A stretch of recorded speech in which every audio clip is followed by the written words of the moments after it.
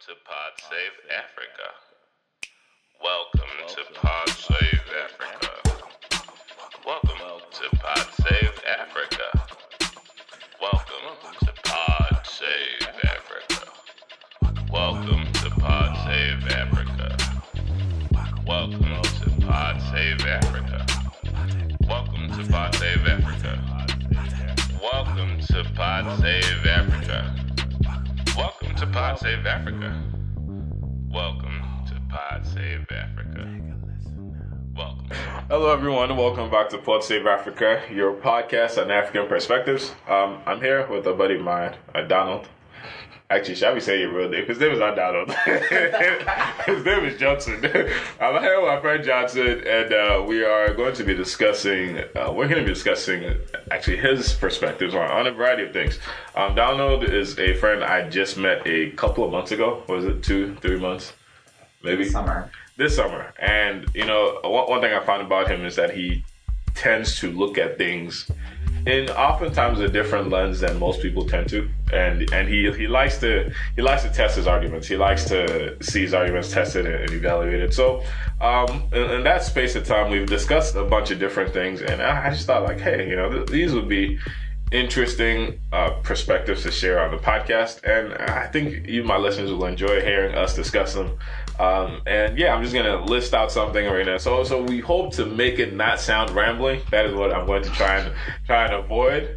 But we're going to discuss a plethora of things just to give you guys some idea that, you know, because to me it's important that people don't have this assumption that Africans or people from the African countries and continent are monolithic in the way they think about certain things or in the way they view certain things. So to me, it's particularly important. That's like when I meet people who have just a different take on things, it's important that I try and get their voices out there. Anyways, Donald, you want to say hi to my sorry, Mr. Johnson, do you want to say hi to my listeners? Hey, I only say your first name, so they don't know who you are. It'll be fine. Hey y'all. So Donald or Johnson. Okay. Which I prefer. Whichever one you prefer. And I'm an engineer in the Columbus area. There you go. Cameroonian. Now you're out here telling them your details. Okay. You might as well tell them your social security number at this point. My social security is 000, 00. Okay. It'll be funny if that's actually it. So yeah, so like Jakim said, you know, just have fun, you know, just discussing and kind of pushing the envelope on ideas and perspectives that might seem to be, you know, default or facts, and kind of seeing the other side of it, and trying to, you know, stretch arguments themselves and see how valid they can be and how kind of sustainable they will be if they continue going on. So there we go. Pleasure to be here. Thanks for inviting me. All right, good. So we're gonna start with kind of the topic we were discussing before we started recording. And by the way, everyone, my listeners, Donald's brother is here. He's a young man of 8 years old. So if you hear a kid in the background, that's his wonderful little brother playing some games. So we're not gonna interrupt him because that is equally as important as what we're doing here. But yeah, just giving you a heads up. But yeah, we're gonna get started on kind of what we were discussing prior to the recording starting, and that topic is love. Donald, why don't you believe in love? Donald thinks love is bullshit, and he doesn't believe in love. And he thinks everybody that's in love is full of shit. So I'd like him to explain why he, as an African man, believes love is a myth. I mean, that's a bit loaded. I do not believe in love as an outcome. I do not believe in love as a state. You know, it's a process. It's an investment that you have in yourself. In yourself, first, okay. Initially, right? Like So are we talking like self-love? I think that's where it starts. Okay. You know, where you continuously strive to be better and strive to be a decent human being. Okay. Your definition of the word. Okay. And does that happen separate of another individual being in your life, or is that something that... I think it's a precursor. Okay, it's a precursor. So it's love yourself before you try to love anybody else. I think you need to love yourself to a certain extent before you can understand how to love somebody else. Okay. And after you love yourself, you can't really love yourself. You basically would love who you become or who you're becoming. And what you're doing to become that goal of the person you have. And Okay. you can share that experience with somebody else. Okay. By, basically both of you investing in each other while trying to become better people, become a better team, the community, to your goal, to, whatever you're trying to achieve in life. And that's what I think love is in reality. Okay. So it's hard to put that and say you love one person. Okay. Because you basically would need to love the process, the goal that you have. So you don't necessarily love the other person, you just love the process. Or love is like some kind of commitment to the process itself. Exactly. It's commitment to the process of where you're both trying to be. Okay. Hopefully. So you don't believe in a feeling of love even as a part of that. That's kind of like, hey, we locked eyes from across the room. Bang, bang, bang. If that's what we're talking about. I'm just saying, does that exist as well? Does that come into play? Of course, you're gonna have affinity for someone, right? Okay, affinity, dog. That is so. That is so any other word you want to use, right? Okay. Again, the word love typically it's supposed to be like an innate. Deep sense of deep sense of belonging in somebody else. Almost that's a Disney definition, I think. Okay, and that's what a lot of people think it is. So you think it's not that at all? I do not see that realistically happening. I mean, do you? Man, don't be asking me about this. I'm answering the questions here, okay? Shit. Not answering shit. But okay, fair enough. That is fair.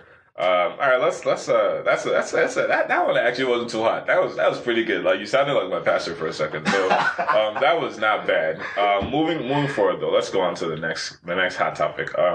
Let's talk about, by the way, apologies to my listeners. These might sound like they're all over the place, but like our conversations end up like that sometimes. But I'm just trying to like curate it like for you guys. But let's talk about the in your perspective, great African leader, Mohammed Gaddafi, who he didn't pass away. I was about to say passed away. He didn't pass away. Who was eliminated in the within the last decade. Was it 2011 or something like that? Around the time. Yes, around that time. So you have interesting perspectives on what type of leader he was on the continent and how what his place really was, especially around the idea of overall African unity. How about you share some of your perspectives on Gaddafi? Because the general media, I would say, fully acknowledging that I'm somewhat part of the media running a podcast, has a perspective that perhaps paints him in a light that you would find to be more negative than actually is true. Of course. I mean, and this is the case for a lot of, in my opinion, great African leaders before they're executed, right? Okay. Examples of whom would be, other than Gaddafi, who do you think are in this like pantheon of great African leaders?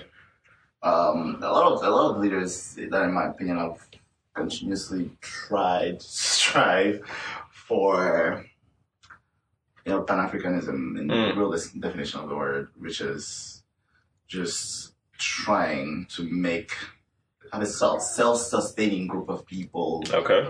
I'll say right there with the Lumumba, Sankaras, and to a certain extent, even Mugabe. A lot of what they did. Hot take alert. They didn't necessarily succeed, right? Okay, that's fair. They didn't succeed actually in their ways, but their ideologies and their ideals would have been successful if they weren't deeply combated by people, close and far, Right. And of course, if everybody's betting that you fail. All right. Why do you think that happens? So why do you think there's this kind of opposition to African unity and success globally, near and far, I would say? I mean, Africa is a big place, man. Yeah, it's a big part. That's so it's like, I would say, I don't know if I would basically, we don't even need to push it that far out.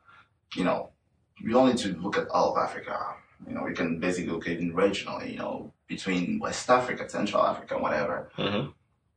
Why do I think people are opposed to people being united? Because it's easier to conquer divided from the basics. Okay. So when you have people trying to make you divided, they're trying to conquer something of yours, they're trying to take, and they'd rather have you fight each other. All right.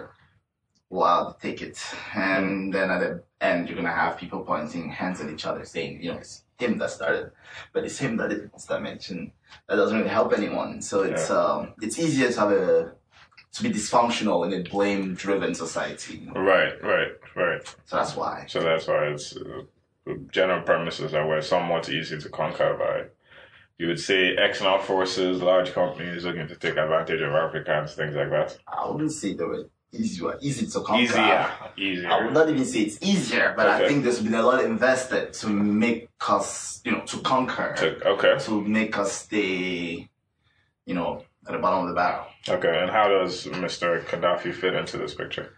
How it fits into this picture is, and it's not like I'm not even his biggest fan or anything. Okay. He has a lot of things he's done that I necessarily not agree with. Maybe the process or the outcome, and that's always going to be the case with every single one. But I think the one thing that he did it for a long time, longer than a lot of other people, was strive for, independence. Okay. Independence from... What's up? So, the following argument is that his ability to do it for a long time was premised on his holding on to power. Of course, right. And we can talk about power. I think that's actually the next one. That's what we got next up. That's actually next up. There should be a whole separate conversation. Okay, that's fair. If you actually look at the actual... They have a constitution, they have a way of doing things, and they did not have a bicameral, body of elections. That is single party. Right. So it was only one person, that party that got elected. Right. And for those reasons, it was, I guess they didn't have as many people, a lot of turnaround and people in power. Not a lot of people to lead. Exactly. But again, Gaddafi took over from a king.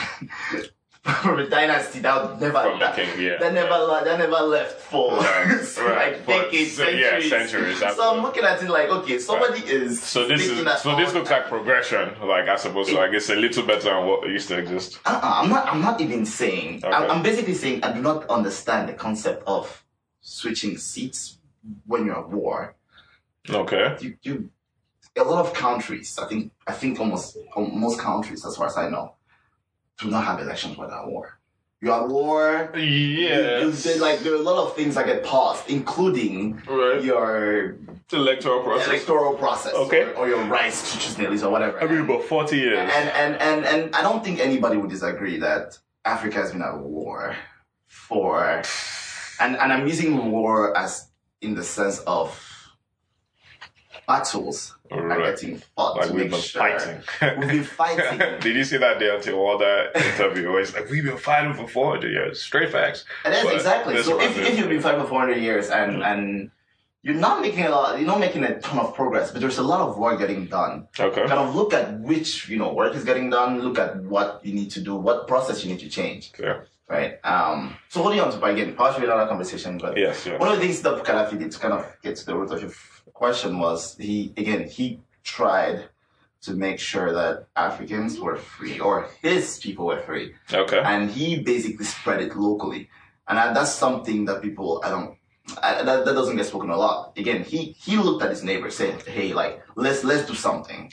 Initially he did it with the Arabs, actually, with the people around the Arab area. So between Egypt and Saudi Arabia. And he basically, before he died, Libya was undoubtedly, by most metrics that the West was one of the leading countries. Okay. In the region between Africa, Europe, and the Middle East. Okay. He was leading there, and he basically said, "Hey, like I have found something that works. Right. Let's see if it can work." And he did it actually for years, before even becoming Pan-African, where he was focused on the Arabs, and he tried. They refused. They consistently made sure that didn't have a follow through, and he realized, okay, see, it's really not that bad here, right? Like, if you really think about it, we're on this continent, and I'm here begging people on the other side of the pond to, be friends. Like, let me actually look at people locally. Right.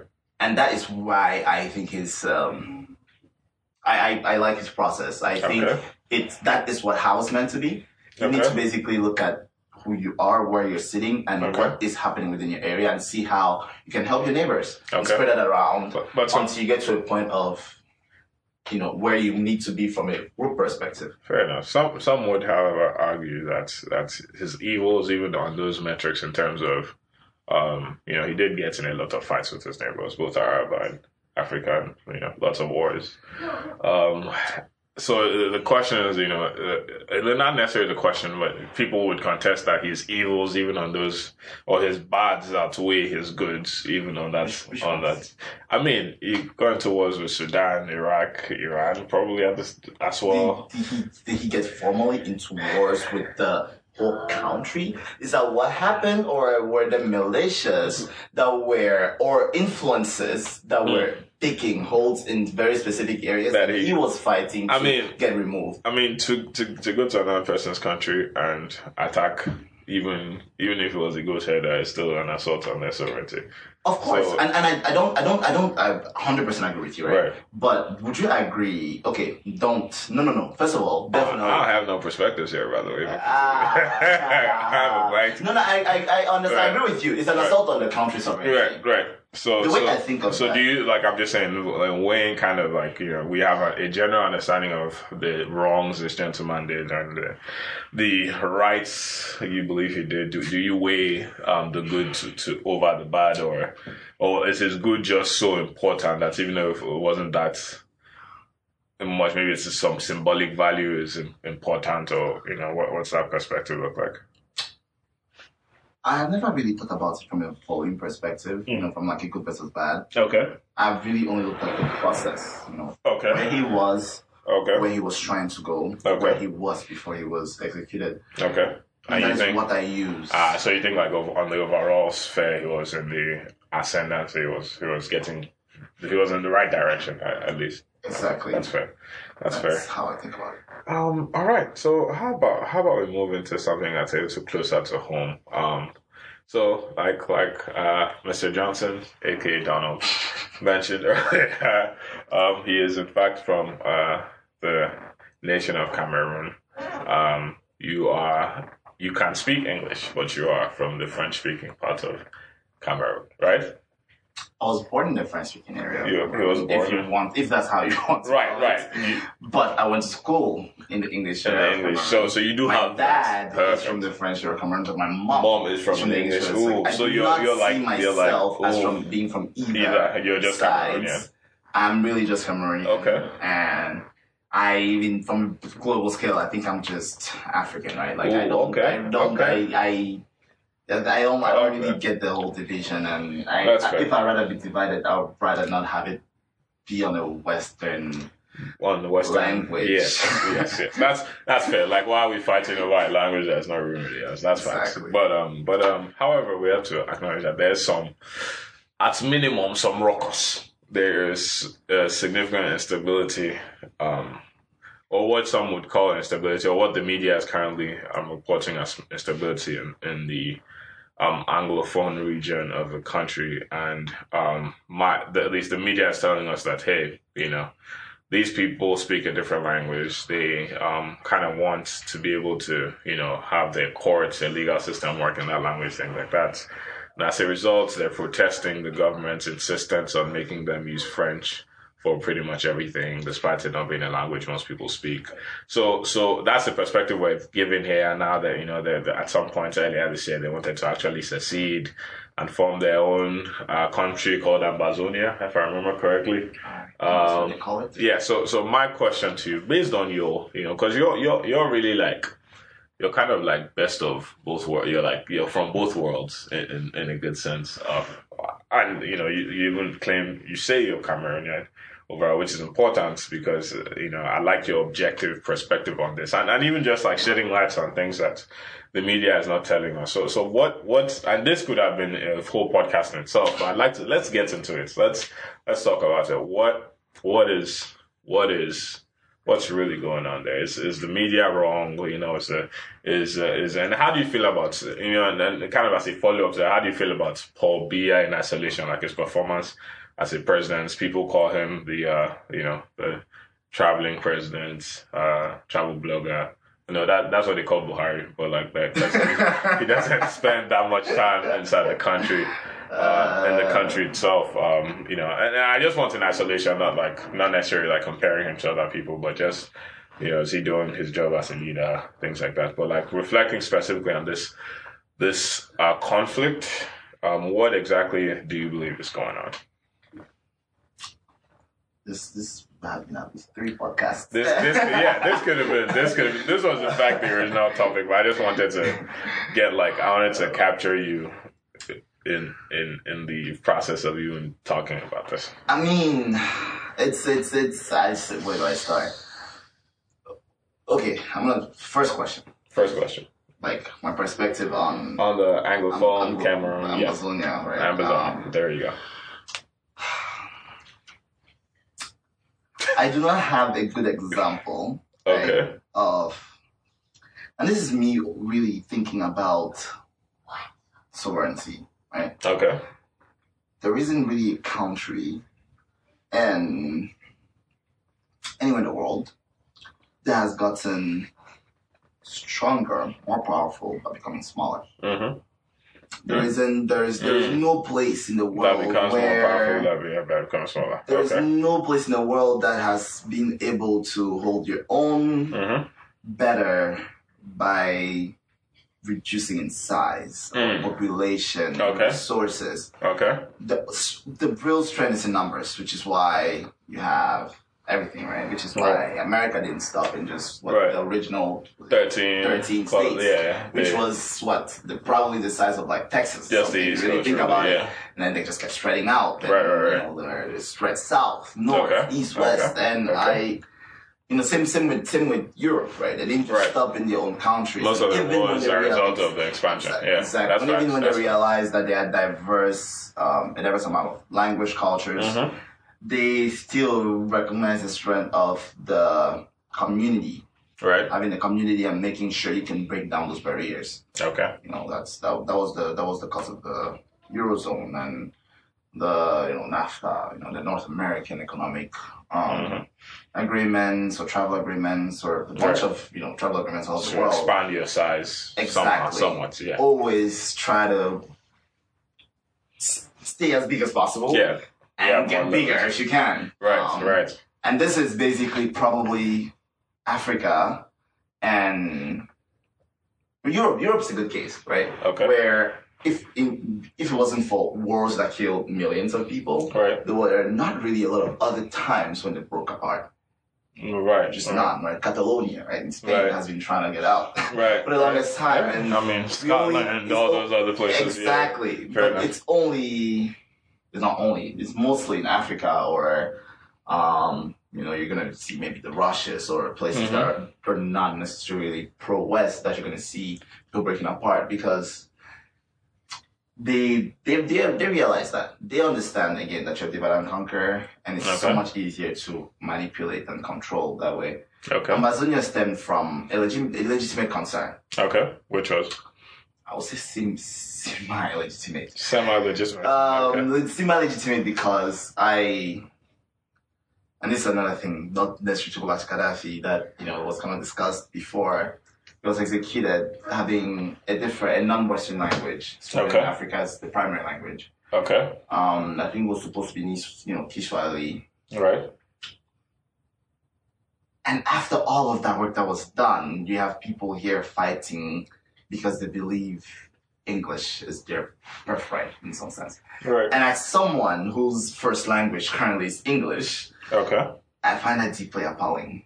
That you're going to fight for somebody else's culture over your own, and that you would feel you feel like your sovereignty is threatened, right? Because you're not encouraged to speak a foreigner's language. Okay. Which is really what it is, right? The Cameroonian government, I would agree, hasn't done a very good job of encouraging English in that part of the region. Okay. Right? Which stems from a bigger problem that I would say probably I've seen exist in a lot of places where there isn't really a good effort done to decentralize the government, decentralize the economy, decentralize policies. So everything's focused on exactly very local focus on everything. Right. And countries where they don't have that language have it, but they understand that it's not a language. It's somehow in Cameroon, people are thinking, okay, if we spoke, if it was English, we wouldn't suffer. That it's like your circumstances won't change regardless of the language. Exactly. That's the problem everywhere, right? And the Cameroonian government should really do a better job at making sure that the doctors that are finishing from, they're not, for instance, a lot of medical schools. There's a good amount, but if a lot of them are speaking either English or French, when they're going to maybe our north region where people speak mostly Hausa, they should speak Hausa. Right. So it's like preparing people for the regions. Exactly. Or making sure that people from those regions have the skills that they need to make their own regions better. Okay. And also inclusion, right? Making sure that there is a good amount of people from, a lot of those places.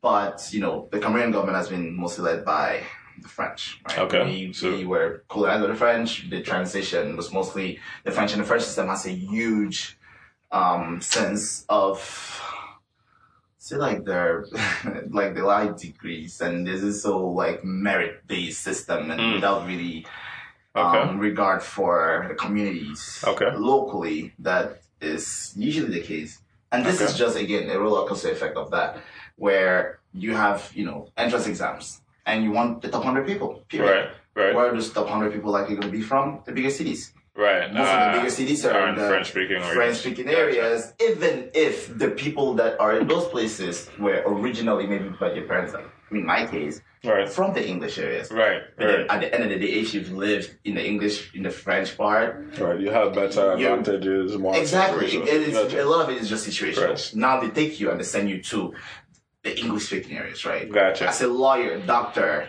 whatever you want to case, public official, are you going to speak the language as well? Probably not. Are you going to speak the dialects? Probably not. Right. And that is the root cause of the issue. Inclusion of every single part, which in my opinion has nothing to do with language. Gotcha. It has to do with... So it's just like government execution and... Exactly. Government execution and inclusion of localities, which I would say probably... It's an issue in a lot of places. Yeah, it's very centralized government. Right. I'm sure probably it's because of Nigeria, right? Or several places, right? The better decentralized making people feel like they matter and they're important. Exactly. So this particular region has felt ostracized over time because just geographically, most of the country is French. Things like okay. Exactly. So now that we're venturing, tiptoeing into this pond, let's talk about the man at the top. The Oga at the top. The chief honcho. What about him? Mr. Bia himself. Yeah. What do you do, Mr. Bia? He's currently where? I'm not damn sure not in Cameroon. That's what we know. For damn sure not in Cameroon. That's something I admit that need to be better. Okay. I mean, that's fine. That's fine. But the argument a lot of people have had that, over the past 3 years, a lot of people are saying that, this octogenarian, is an older fellow, of course, has spent most of his time outside the country. And the argument is that if you're going to be president of a country, shouldn't you be president in the country? Mm-hmm. Do you think that's a failing of him? And do you think that some of the inefficiencies and the inadequacies of the government as is rooted in his inability to serve as a good leader? Again, loaded. Loaded, man. I really personally do not think. I think those are excuses. Honestly, excuses, okay. Because people are gonna find reasons for anything, right? And typically this is the case when you have campaign smears, right? Okay. And for instance, why was Gaddafi executed? Right? Like, because Right. people actually realized that he wasn't, there wasn't a real Arab Spring, and his locality was artificial, right? Right. I might be a little bit of a tangent here. He was executed because they didn't like him. Now, who didn't like him? Was it his people? Was it Okay. foreigners? Did his people have a real reason to not like him? When they Okay. have one of the best metrics, not one of the best metrics in the region. People, Okay. having the highest standards of, health, Right. achievement, jobs, they're getting money Okay. from the resources. Who else does that? And it wasn't partial in the case of a lot of other places, like, the smaller countries, smaller welfare states. It was major. You had enough. Hmm. You had enough to enough. A lot of people, when I ask, say he died because he was a dictator. But what does dictator really mean? I think dictator is someone, this is my definition of it, because people always want to make it negative. For the word dictator to be negative, it has to be someone that does not give his people what they want. Okay. Okay, no. Actually, so I take that back. What they need. What they Right. need. Okay. What they need is to be protected, Right. sovereignty, Right. to have their basic needs met. Right. So the idea is if a single individual who's been there for a long time has the same outcomes as a democratically elected government, what's the problem? Is it even the same though? Right. I'm just saying, like, if the outcomes are good either way, what's the problem? Right. Exactly. Okay. Why change something that isn't broken? Oh, Going okay. back to BSK's. Okay. Again, why are we again focusing on blame? Why Right, don't we blame, look at okay. solutions? What Solutions, okay. exactly does BIA need to do to make things better? And that's where I'm also going to look at BIA from a global scale, from again where he was Okay. to where he's gone. And that's assuming the thing that he needs to do is not step down. I don't think, again, he's not going to do anything stepping out. Right? That's a fact. Okay. He's going to let somebody else do things. Right, We right. cannot talk about his actions if he's Right. in there. So, Right. assuming he is Right. there to do these Right. things. Okay. That being said, it's like, why don't we discuss what he needs to do? Because stepping down, typically, what does it come with in all African countries? It comes That's with instability. It comes with a lot of instability. Gotcha. It comes with a lot of, pissed off Western influences coming back and regaining, regaining power, stronghold. Right. So okay. Them actually funding for people that they want to be in power, and Okay. then that's what you. So that's an opportunity you feel like every transition in power is an opportunity for Western influences to exert that's said influence. Increase, Gotcha. of course. And in Cameroon's particular case, Boko Haram was where? In Nigeria and Chad. Yeah. In Nigeria. Yeah. And they disappeared, right? They just appeared in Cameroon somehow. Right. Around the same time, was it 2007, 2012, something, 2012 or 2012, 2013? Sure. The first time I heard of Boko Haram. The first time, in Cameroon? no, Period. When was it? Like 11, I think so. 11, 12. Yeah, Okay, yeah. so not too far from the Arab Spring, right? Yeah, not too far. Right. Right. So basically, you see that, and then at the same time, and I think you and I discussed this earlier, they're buying countries that don't exist. They're buying all of the mineral rights from countries that don't exist, which is legal, made by the UN, but somehow it's really not that legal in the West. Only Right. in Only in our Africa. countries, right? Now that happens, and people are surprised, like, okay, fine, a Canadian hedge fund or private equity company Right. is buying all of the mineral rights from we don't know who. Right. What do you think will happen? Instability, Yeah. right? Like, you start giving money to fictitious countries, Right. the money's going to go somewhere to make Right. sure that contract that was illegal becomes legal. Now, why are we surprised that things are not going well? In that same period of time, probably in the next 10 to 20 years, Cameroon has also been the country that has reduced its mineral development, Okay. reduced a lot of things, right? They reduced the actual contracts given to Western companies Okay. for whatever you want, Mining, all that kind of mining, stuff. oil, gas, everything. Gotcha. Right? So a lot of focus on local development. Okay. And of course, people are going to hurt when that happens because Okay. it's a lot easier for things to be quote unquote developed when Shell comes around and, Right. basically build a city. Right. And you have a lot of money flowing around. It's Right. good for the economy, quote unquote. But then what really happens? A lot of the money it's exported. Yeah, like it's not spent. And that hasn't happened a lot over the past decade or two. Under the, and I see that as progress. Okay, so if I get the point you're making, you're saying that like the Cameroonian government has started to actually focus on developing its people and developing its outcomes for its people internally, and that naturally means that that doesn't involve necessarily giving opportunities to external companies to come and essentially set up shop in a way that doesn't benefit its people as much. That becomes far less of a priority.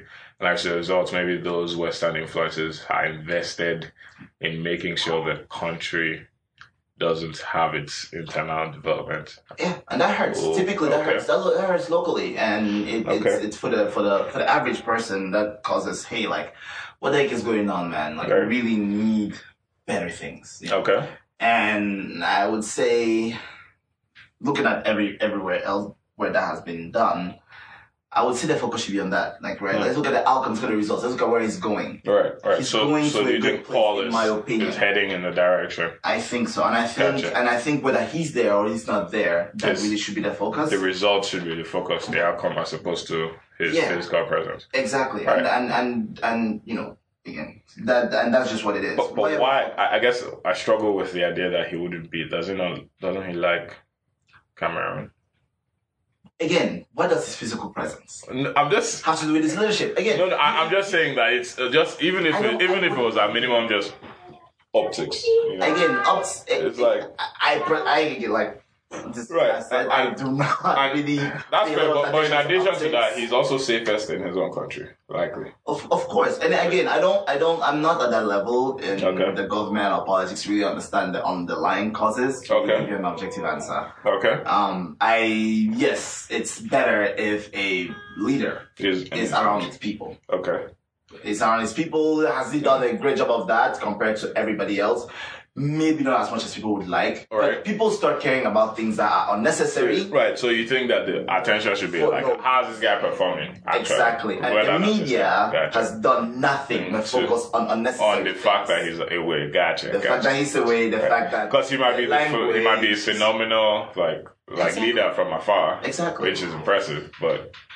I mean, but we don't know that because the media is not focusing. Exactly. That's nothing that the media is focusing on. If they do, I would like to really see that. I would like to see them. See what that looks like. Like how he's failing. If he's not failing. Gotcha.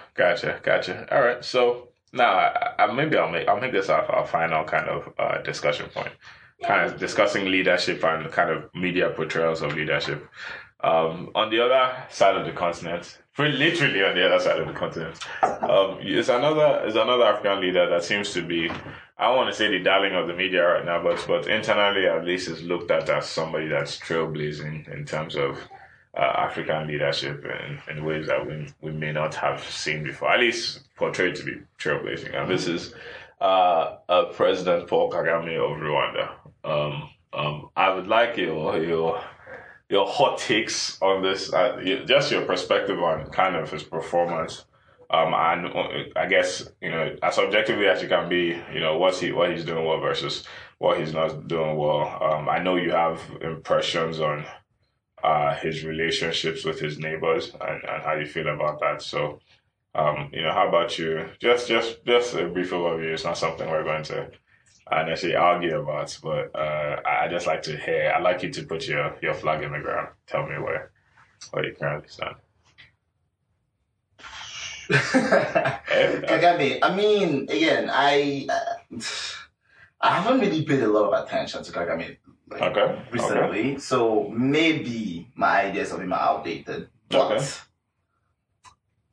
to my knowledge, the Congo War is still happening. Okay.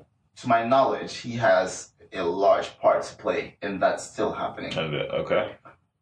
And Rwandans are Congolese. That's really the... Just like if Amazonia decided to break up, there would be Cameroonian in the real sense of, they just, fine, they're something else now. But people from Rwanda, and I don't really know how people from Rwanda feel about this, and they have the last say, honestly. It's what they think is right. But I see they're still Congolese because largely the people in Congo are their brothers. You know, your brothers, your neighbors. There's a lot of, you know, villages, cities, you know, maybe historical, maybe current, that cross both sides. And, you know, when I see a very landmass-wise, you know, very geographically small country involved in so much damage, the only thing I think about is, again, when has that worked? When has weakening your neighbor made you stronger? Okay. And that is what Rwanda has, Kagame, so you think has done consistently. So you think he's actively involved in activities that have weakened the country of Congo? I mean, there's a lot of evidence that shows that Rwanda was, which again was also the case for Gaddafi. I know before, you know, in his prior alliances, when he was pro Arabia, and a lot of Arabic countries also follow this way of dealing, of weakening countries around them.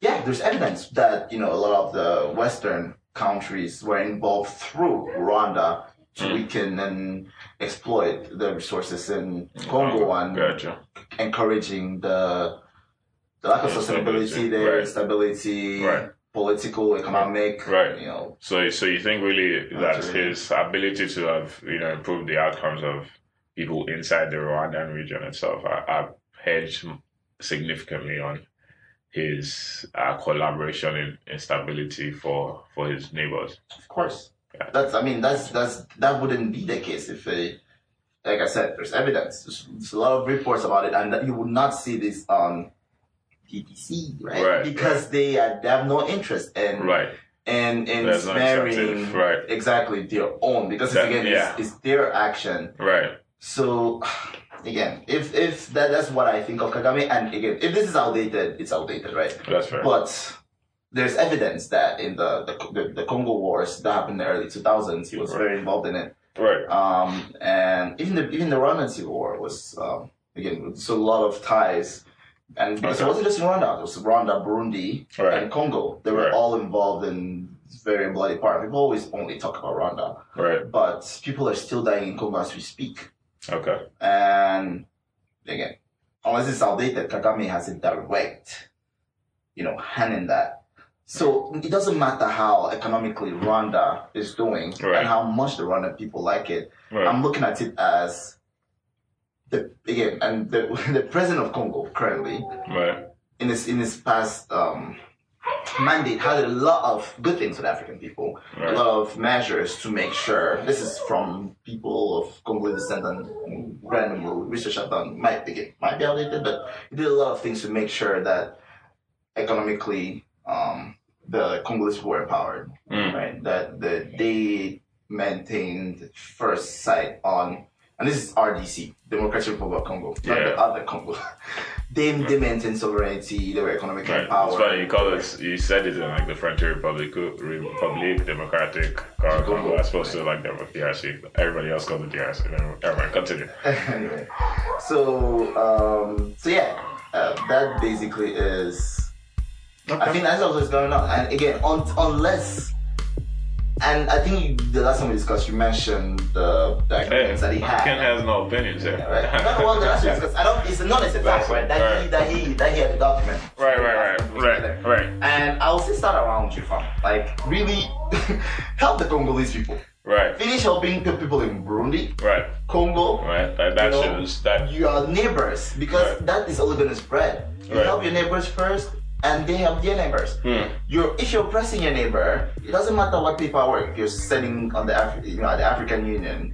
It doesn't matter if you're allowing people to tour your country with no visas. Right. All of that rest is really just paperwork. The reality is, are you helping your neighbors fight their enemies? Or are you consistently for 20 years now? Right. Continuously helping the oppression. Right. And until I receive evidence that he is again helping his neighbors, I can't have a positive opinion of the man. And and I know for a fact that he has been hurting them. Okay. And until I have proof of that, I can't not have a negative opinion of the man. That's fair. All right. So I think that probably captures everything I wanted to discuss. Thank you, man. Like, this has been a pleasure. Always a pleasure. thanks for guys. I hope you enjoyed the listen. As you can see, or as you've listened rather, Mr. Johnson, aka Donald over here, has definitely, and at least the thing I appreciate about these conversations is that like I meet people who have hot takes all the time, but like usually like within 5 sentences you can see that person never like thought about what they were actually saying. Like, it just came out. But definitely these are definitely conversations that or things that you've definitely thought about and have debated even in the past, perhaps with other people even prior to meeting me. That I enjoy seeing the developed version of those arguments. And yeah, man, this was definitely fun, guys. Guys, follow us at Pod Save Africa on Instagram. And yeah, Mr. Johnson doesn't like to be followed, so he doesn't have Facebook, no Instagram, no Snapchat. No, you think the CIA is looking for this guy, but he doesn't have any of this stuff.